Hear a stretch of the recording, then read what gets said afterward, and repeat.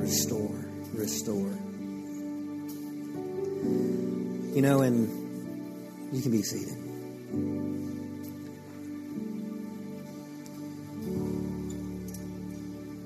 You know, God has the ability to restore things that we never thought could be restored.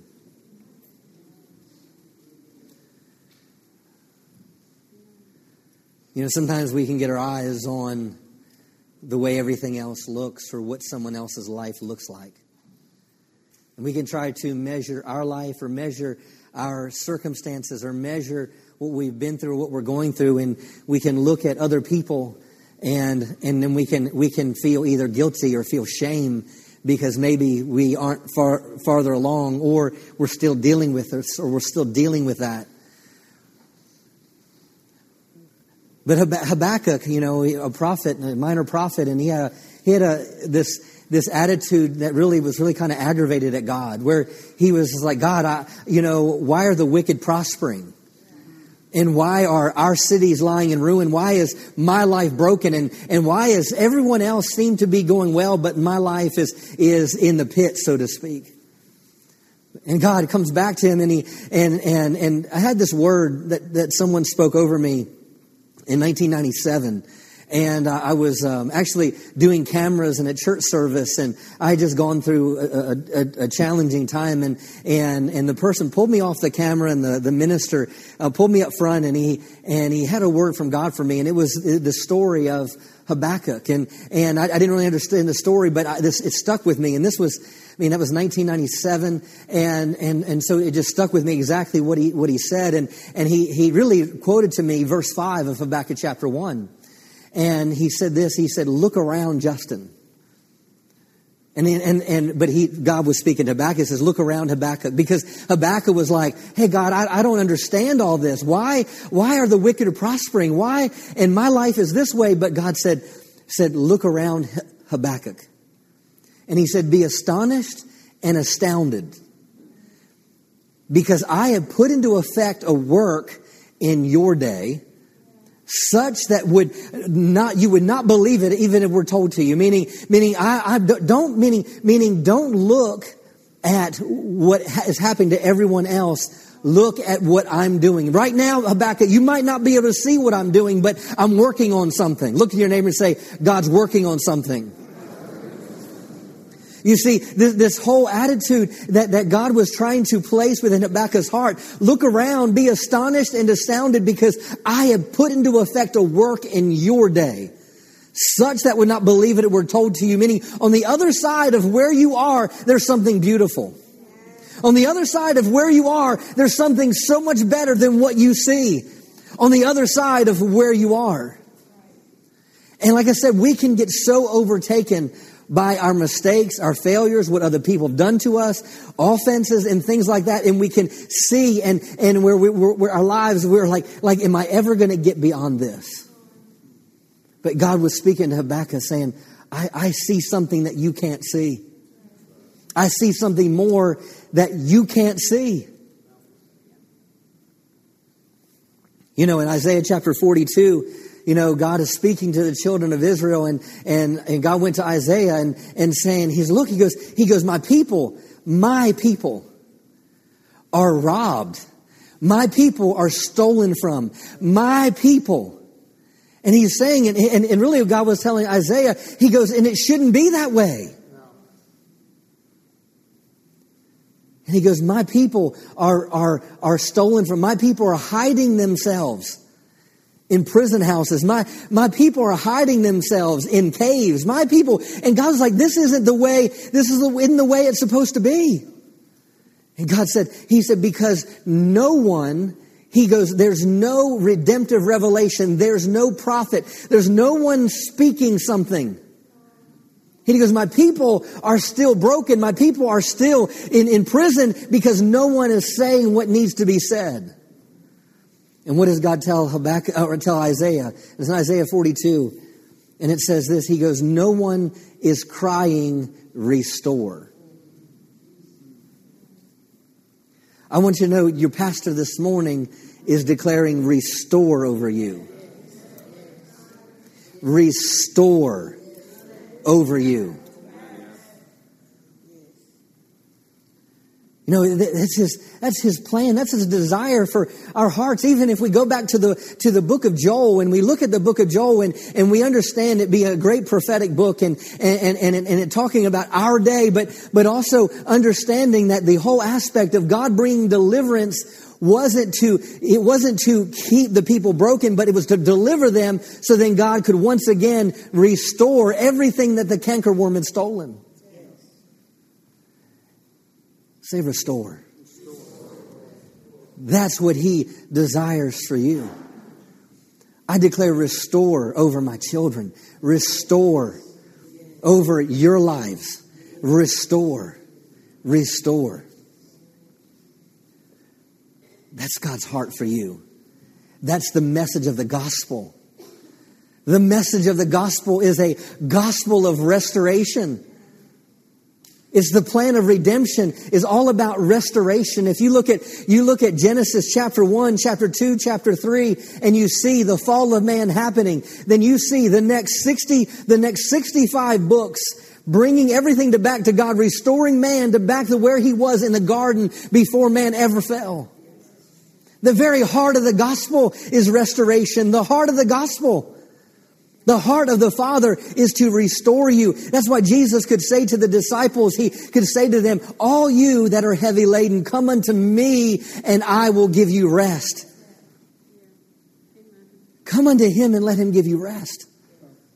Why? Because his heart is to restore. His heart is to restore you. Thank you, Father. Now that wasn't my message this morning. So we'll just see if we get into the message this morning. But restore. Thank you, Father. Restore. I mean, the very message of the gospel. You just think about Jesus. He stands up and he preaches for the first time after he gets filled with the Holy Spirit. And he says, the Spirit of the Lord is upon me. The anointing of the Lord is upon me. For you to preach good news to the poor. So what would be good news to a poor person? They don't need to be poor anymore. Good news. Anointed to preach the good news to the poor. Meaning it's saying, hey, right now you might be poor, but the good news is I want to restore you. To heal the brokenhearted. I mean, we can go through years with a broken heart and not let anyone know. You can be here this morning having a broken heart and you put the smile on your face like you should and you do all the things that good faith people do. But yet underneath, you're not letting God restore that which is broken. Restore. Restore. Restore. I mean, I love where, Jesus is seated in heaven today. And I love just in I think it's Revelations chapter 19 or chapter 20, somewhere in there, and really talks about Jesus. We know the Bible tells us that he intercedes for us, right? He intercedes for us.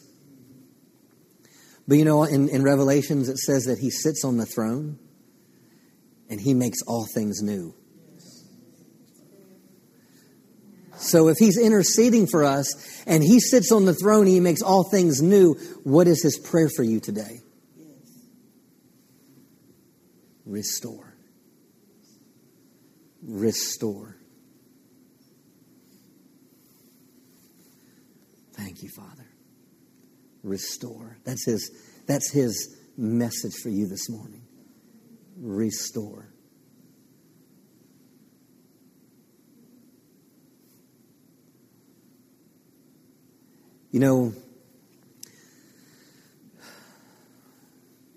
Years ago when going through something, sometimes when you go through things, you try to figure out how God can restore. But you know what? It's not up to us to figure it out. Years ago, going through something difficult, one of the first things that we have that go off on the inside of us is, whether it's a defense thing or whether it's a not wanting to face things, it's like, well, I'm just going to quit. I'm just going to give up. I'm just going to throw in the towel, so to speak. Why? What's all this? God, why did you let this happen? Why is this happening to me? I don't deserve this. I've done everything where I felt like I'm supposed to do, but yet how come this ended up like this? See, those aren't God's thoughts. Those are the enemy's thoughts to keep you stuck. And I remember the thought of well, I'm just going to quit. And I'm so grateful for the Holy Spirit. You know, He can, you know, sometimes you just need a good Holy Spirit slap, you know. And, you know, and just while I'm in my pity party, you know, just complaining about life and complaining about where I'm at and how come this, and I've done everything and all this, and the Lord's like, well, quit and do what? Quit and do what? Didn't have an answer to that question. Quit and do what?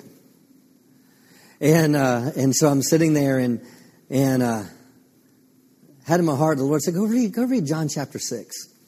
Go read John chapter 6. And I'm like reading John chapter 6, and it's like the longest chapter in John. It's like 73 verses. It's like, could you tell me what I need to know in at least the first 5 verses? And I get there and it's like, okay, eat your flesh, drink your blood. What does this have to do with me wanting to quit?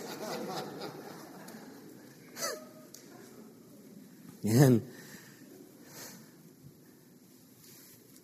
I finally get down to verse 64.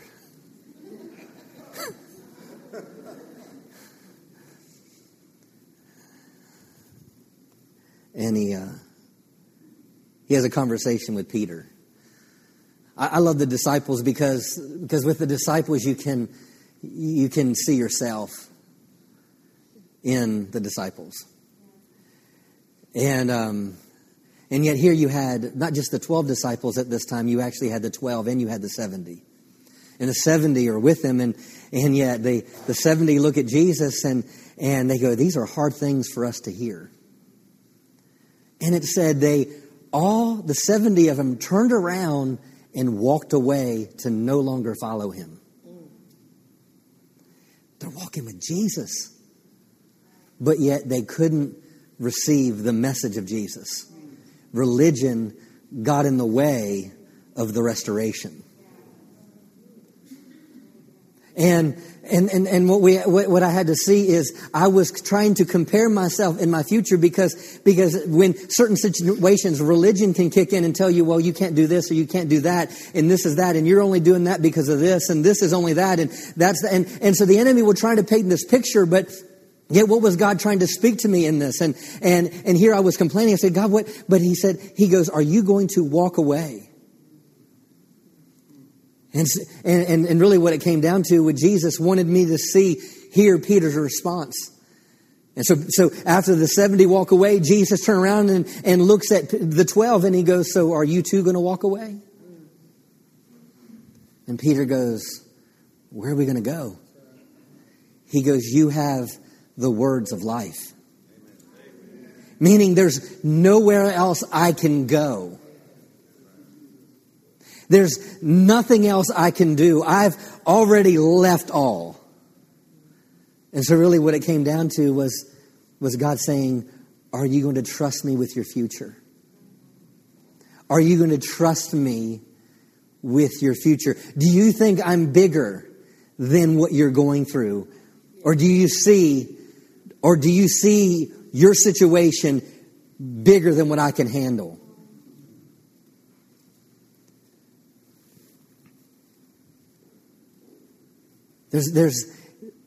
You can't go backwards. You know, there's nothing to go back to. You have to go forward in faith. Faith is all about the now.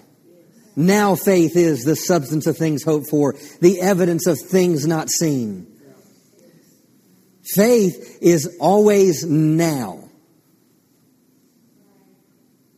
And if I was going to embrace everything that God had for me, then I was going to have to release my faith in the now to carry me in the future of what God had for my life. But I couldn't figure out how is this going to work and what's going to happen and this is going to happen and that's going to happen. No, you have to shelve all that. And you say, God, I'm going with you and I'm not going to let go of you. And in that decision I made, something clicked in my heart to where, God, you've got this. And God, you are going to restore my life. And it doesn't matter how long it takes. You're going to restore. And you're going to restore the years. You're going to restore the tears. You're going to restore everything that I've lost in this situation. And you're going to make something beautiful out of this. He didn't cause it. That's another thing. A lot of times people get to a place where they think that God is the cause of what they've gone through. And they look at this whole aspect. Well, God is in control. Well, God is in control. I remember me in my first mission trip in 1994, and I was working with a group. I'd done about 5 different trips internationally with YWAM, and I was in Guatemala, and there was a particular pastor that was in this church that we were in, and we're sitting there, and all I started to preach. And now I've only been born again 10 months at this time, and this was actually my first trip. And so I'm hearing there, and I don't know much about the word, but yet when I went to the church I go into, when I heard truth, something clicked in here that what I was hearing was truth. And all of a sudden, but when I all of a sudden didn't hear truth, I was like, something's not right with this. And I remember hearing this guy preach, and he was saying, well, you know, right here, we're in this city. We're in a town called Jocatan, which is on the border of Honduras and Guatemala. And we're up in the mountains, and the guy's preaching, and he says, well, my family's in Guatemala City. And right now, if a drunk driver hit my wife and killed my children, then I would just lift my hands to God, and must have been their time to go. I was like, here, 10 months ago, I was like, something's not right with that. One, is God going to make that guy go get drunk and then run over your family? That's not God. That's not God. Or like Keith Moore say, if God's in control, then hey, he's really messing some things up.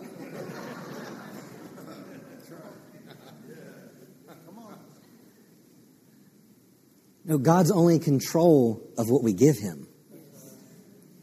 God's only in control of what we yield to him. No, there's the God of this world. There's that motivates, that deceives, and that brings about things that happen in the earth, that bring about addictions, that bring about anger, that bring about hurt, that cause them to hurt other people. That's not God. And so we have to come to a place where we understand, hey, God, you're going to restore what the enemy has stolen in my life. Say restore.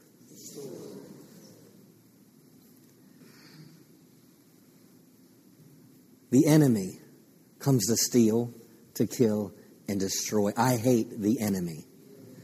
I hate cancer. I hate disease.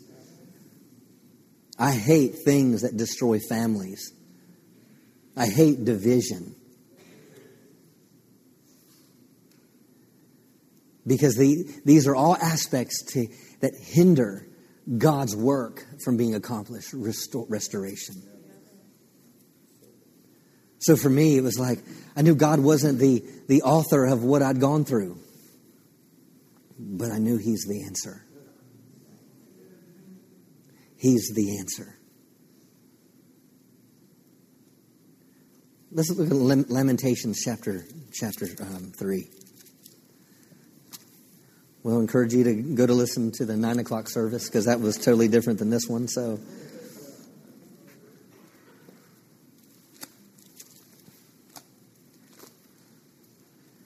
hallelujah. Lamentations chapter 3. I mean, hey, a prophet writes a book that's all about crying. I mean, it's got to... It's got to be a page turner, right?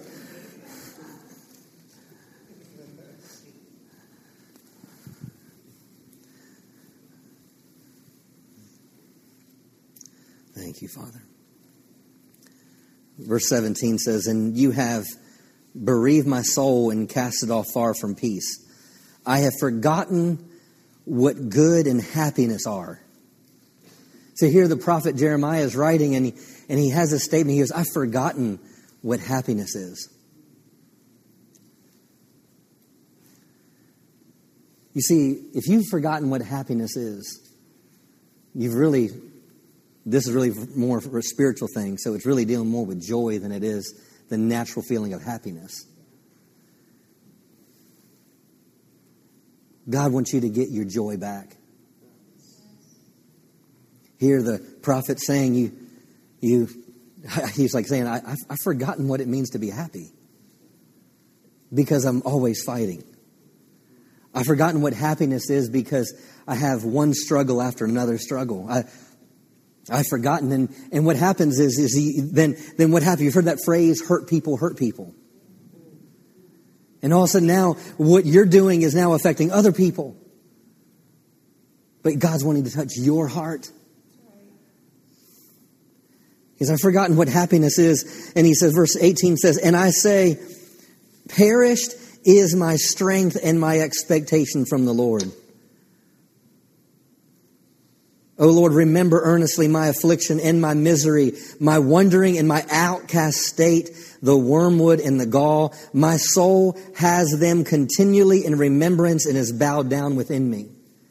Meaning constantly all I can think about is my misery.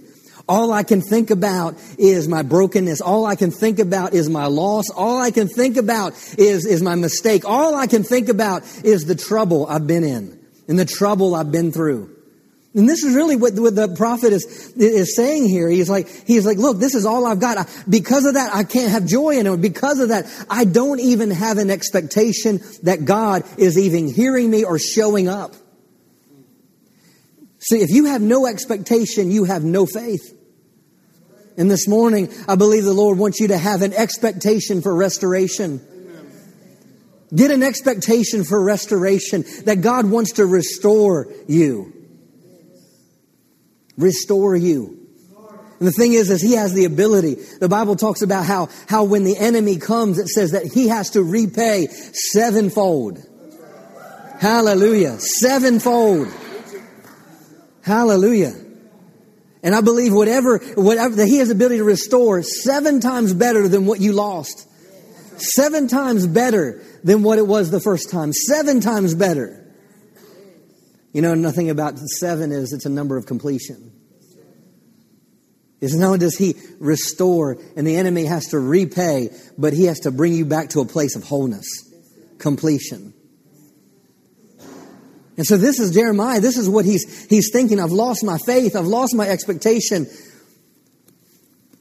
In verse 21, he says this, but this I recall. I mean, even though I'm at this place of brokenness, I'm at this place of loss, I recall something. I remember something. I'm here to cause you to remember this morning. I'm here to recall something to you this morning. But this I recall, and therefore have I hope and expectation. So what he's about to recall, what he's about to remember, is going to bring what? Hope. And it's going to bring expectation. Remember, he just said that he lost expectation, but what he's about to remember is now going to bring hope with it. See, it's what you know about God that is going to establish you in your faith. And so what he was about to recall wasn't something from his head. It wasn't something from his past. It was something that he remembered about God. It's what you remember about God that's going to give you an expectation for your future.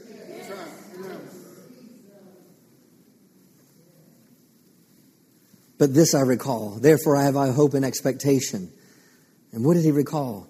It is because of the Lord's mercy and loving kindness that we're not consumed. It's because His compassions fail not. They are new every morning. Great and abundant is your stability and faithfulness. The Lord is my portion or share, says my living being, my inner self. Therefore will I have hope in Him and wait expectantly for Him. But this I recall. Now we know that we've heard that verse. We see it on coffee mugs. We see it in calendars. You know, His mercies are new every morning. Right? But see, now you know the position of what Jeremiah was writing from. He wasn't writing from a position of victory.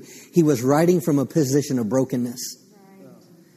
He wasn't shouting about the victory he was in. He was shouting about the victory that was to come. That's right. Come on. And so it was in the midst of the brokenness that he remembered something about God. It was something that he recalled that also now gave him hope, that gave him a picture, that gave him an image for his future. His mercies are new every morning. And His compassions fail not. Do you know why I can say restore over you this morning? Because of what I recall. His mercies are new every morning. And His compassion fails not. God wants to restore you because He loves you. Restore, restore, restore. Thank you, Father. Restore. Let's go to Romans 5.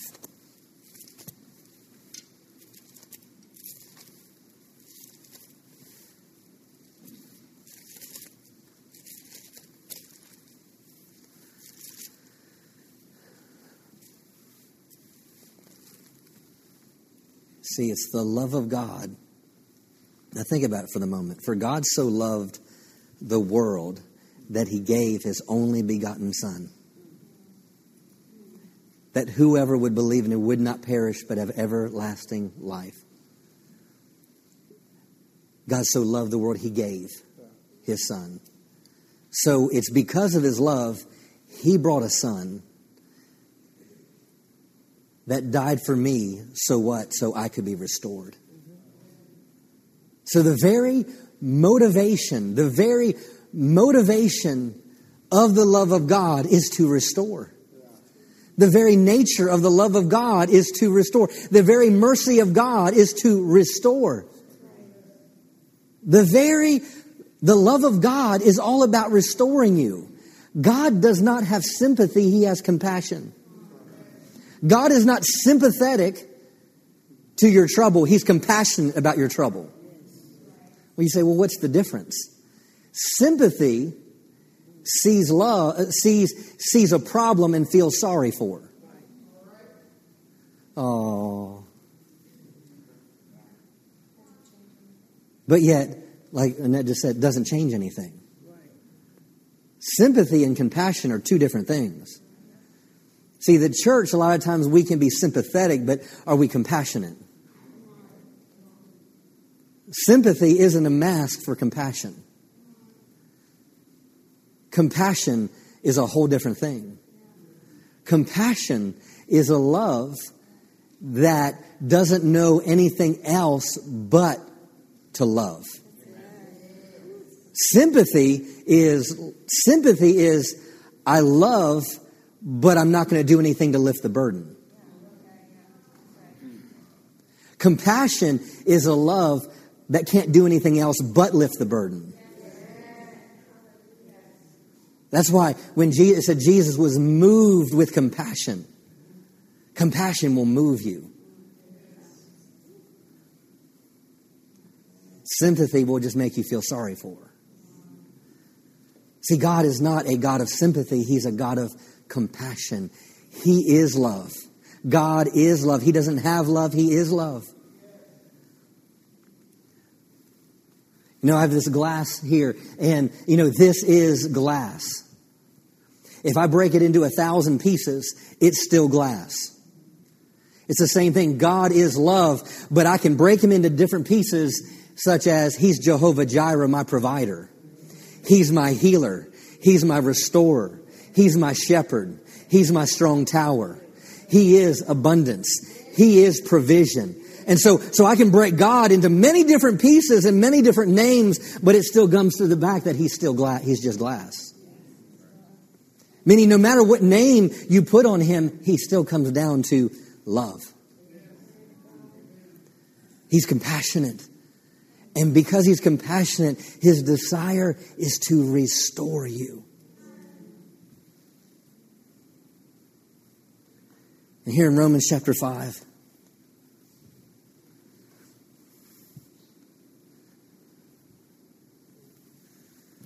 Lord, where you? Thank you, Father.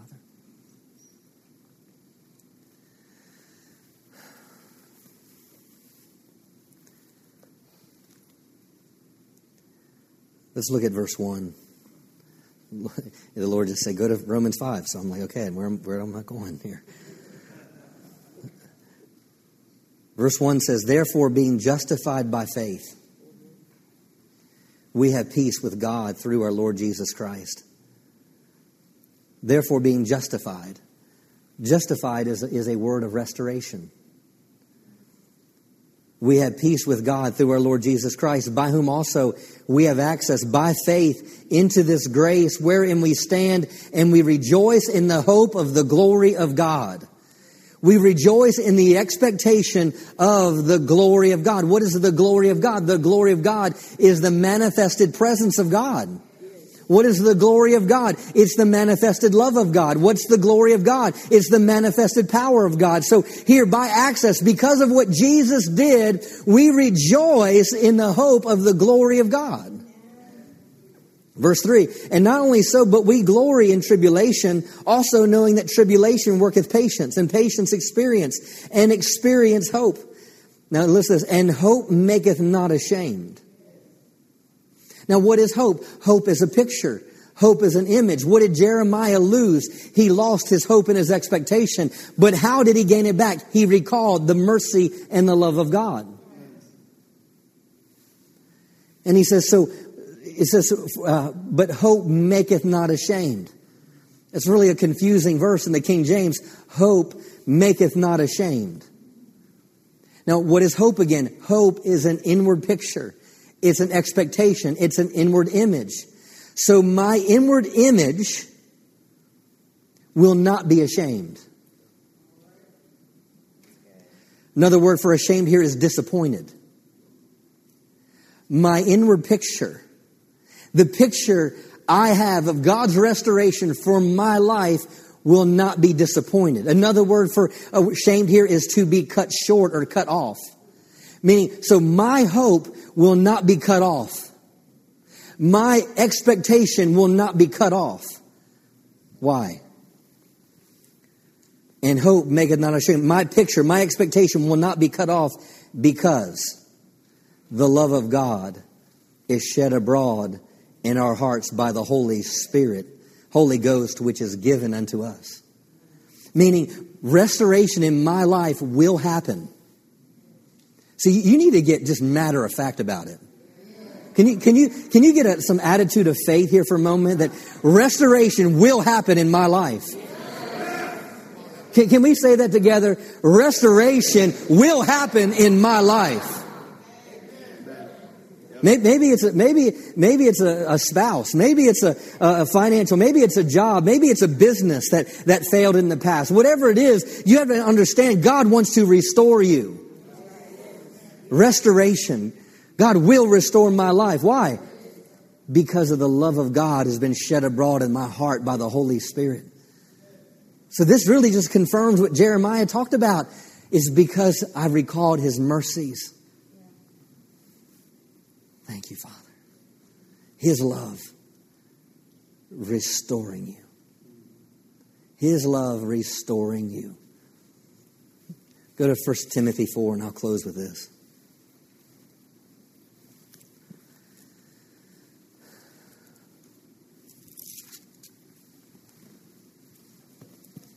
Restore. Hallelujah. God is restoring. God is restoring. you. Hallelujah. 1 Timothy 4, verse 9. It says in the Amplified, it says, this saying is reliable and worthy of complete acceptance by everybody. With a view to this, we toil and strive, yes, and we suffer reproach because we have fixed our hope on the living God, who is the Savior, the preserver, the maintainer, and the deliverer of all men. Especially to those who believe, trust in, rely on, and adhere to Him. Now, I could just as well say this, because I understand the Greek word Savior.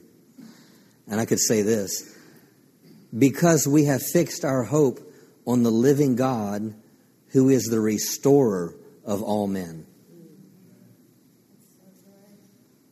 The restorer of all men. See, He wishes all men and women, it's talking about mankind, He wishes everyone to be saved. And just as much as He wishes everyone to be saved, He wishes all men to experience the Savior. And this word Savior isn't just your get out of hell free card.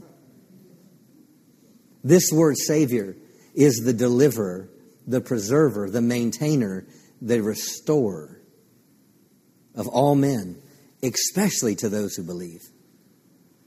So here, what does it say? That we need to fix our eyes on the hope of the living God, who is the Savior of all men. I want you to fix your eyes on the restorer today. When you wake up tomorrow, I want you to fix your eyes on the restorer. Every day, wake up, say, God's restoring my life. God's restoring my life. God has restored. Then you make it, God has restored my life. Call those things that be not as though they are. God has restored my life. You see, when you put the Word of God in, it will change how you think about your circumstance. When you put the Word of God in, it will change your course. It will set you on a course. Most of the time we give up in adversity because we don't know God's will for our lives.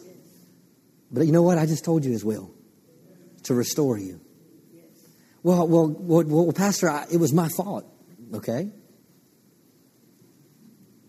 All right, repent and go forward.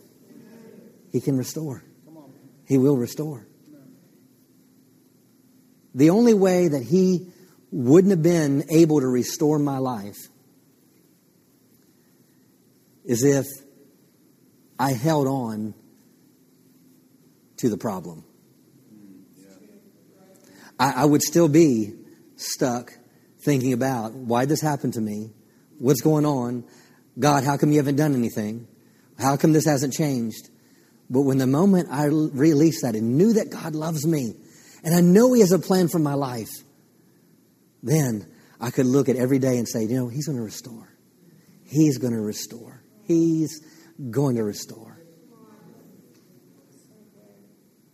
So fix your hope on the living God, who's the Savior of all men, especially to those that believe. Stand to your feet. Thank you, Father. Hallelujah. Oh, Father, I thank you that you are the restorer. You're the Savior of all men, especially to those that believe. So, Father, I thank you that you've had an assignment on this service from the very beginning. And it's for every person, the sound of my voice, to leave here with the revelation of the gospel, the revelation of good news. And that good news for each one of us today is God loves them and desires to restore them. I thank you that I take on that commission this morning that you gave to Isaiah. And you said that the people were robbed from, the people were stolen from because no one is saying restore. So I declare, as the pastor of this service, the pastor of this flock, of these sheep, Lord, I declare, restore over them. To not go backwards, but to go forwards. Not to give up, but to stand strong. Not to throw in the towel, but to stand there. Stand upon your word and not be moved. Father, I thank you that we will come to a place where we will rest in your compassion that fails not. Lord, I declare restoration over every single heart and life in this place today. I thank you, Lord, for making things new. I thank you for, yes, Lord, the boldness and the courage to let go of old seasons and embrace new seasons. Sometimes we just need courage to embrace the unknown. Sometimes we hold on to things because they're familiar. But according to Jesus in his day and his own town, it said he could do no mighty work because of the familiarity of the people. So the thing is, it's not until we take that step out of the boat, so to speak, that we step in to the next season of restoration. Hallelujah.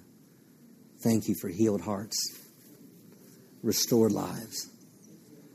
Thank you for changing our mindsets. Lord, I come against the spirit of religion that would hinder. You see, the word religion means to return to bondage. Re meaning go back to, legion means bondage. So religion means to return to bondage. So Father, I thank you, Lord, that they won't go back to the things that are familiar. They won't go back and they won't lay hold of the seed of what religion may have placed on them about who they were in the past or what they had done and what they could have done different. No, I thank you that they go forward in faith, knowing that Jesus is the author and the finisher of their faith. Let me close with this. And I'll stop. This is the last thing he just spoke to me to say. Thank you, Father. It's in Hebrews, I believe, 12. In the Amplified. Thank you, Father. Verse 1 says, "Therefore then, since we are surrounded by so great a cloud of witnesses who have borne testimony to the truth, let us strip off and throw aside every encumbrance, unnecessary weight, and that sin which so readily and cleverly clings to us and entangles us. And let us run with patient endurance and steady and active persistence the appointed course of the race that is set before us." So this is all about restoration. I was just praying that we have to let go of things and we have to go forward. Verse 2 says, looking away, and the Amplified says, looking away from all that will distract to Jesus, who is the leader. Now get this, who is the leader and the source of our faith. He's the leader and the source of our faith, giving the first incentive for our belief. And he is also the finisher, bringing it to maturity and perfection. So my encouragement is, look away from anything that would distract and keep going forward. And give him the permission. Give him the access to restore your life. Do you receive this word today? Well, give him a shout of praise. Amen. Hallelujah. Thank you, Jesus. Thank you, Father.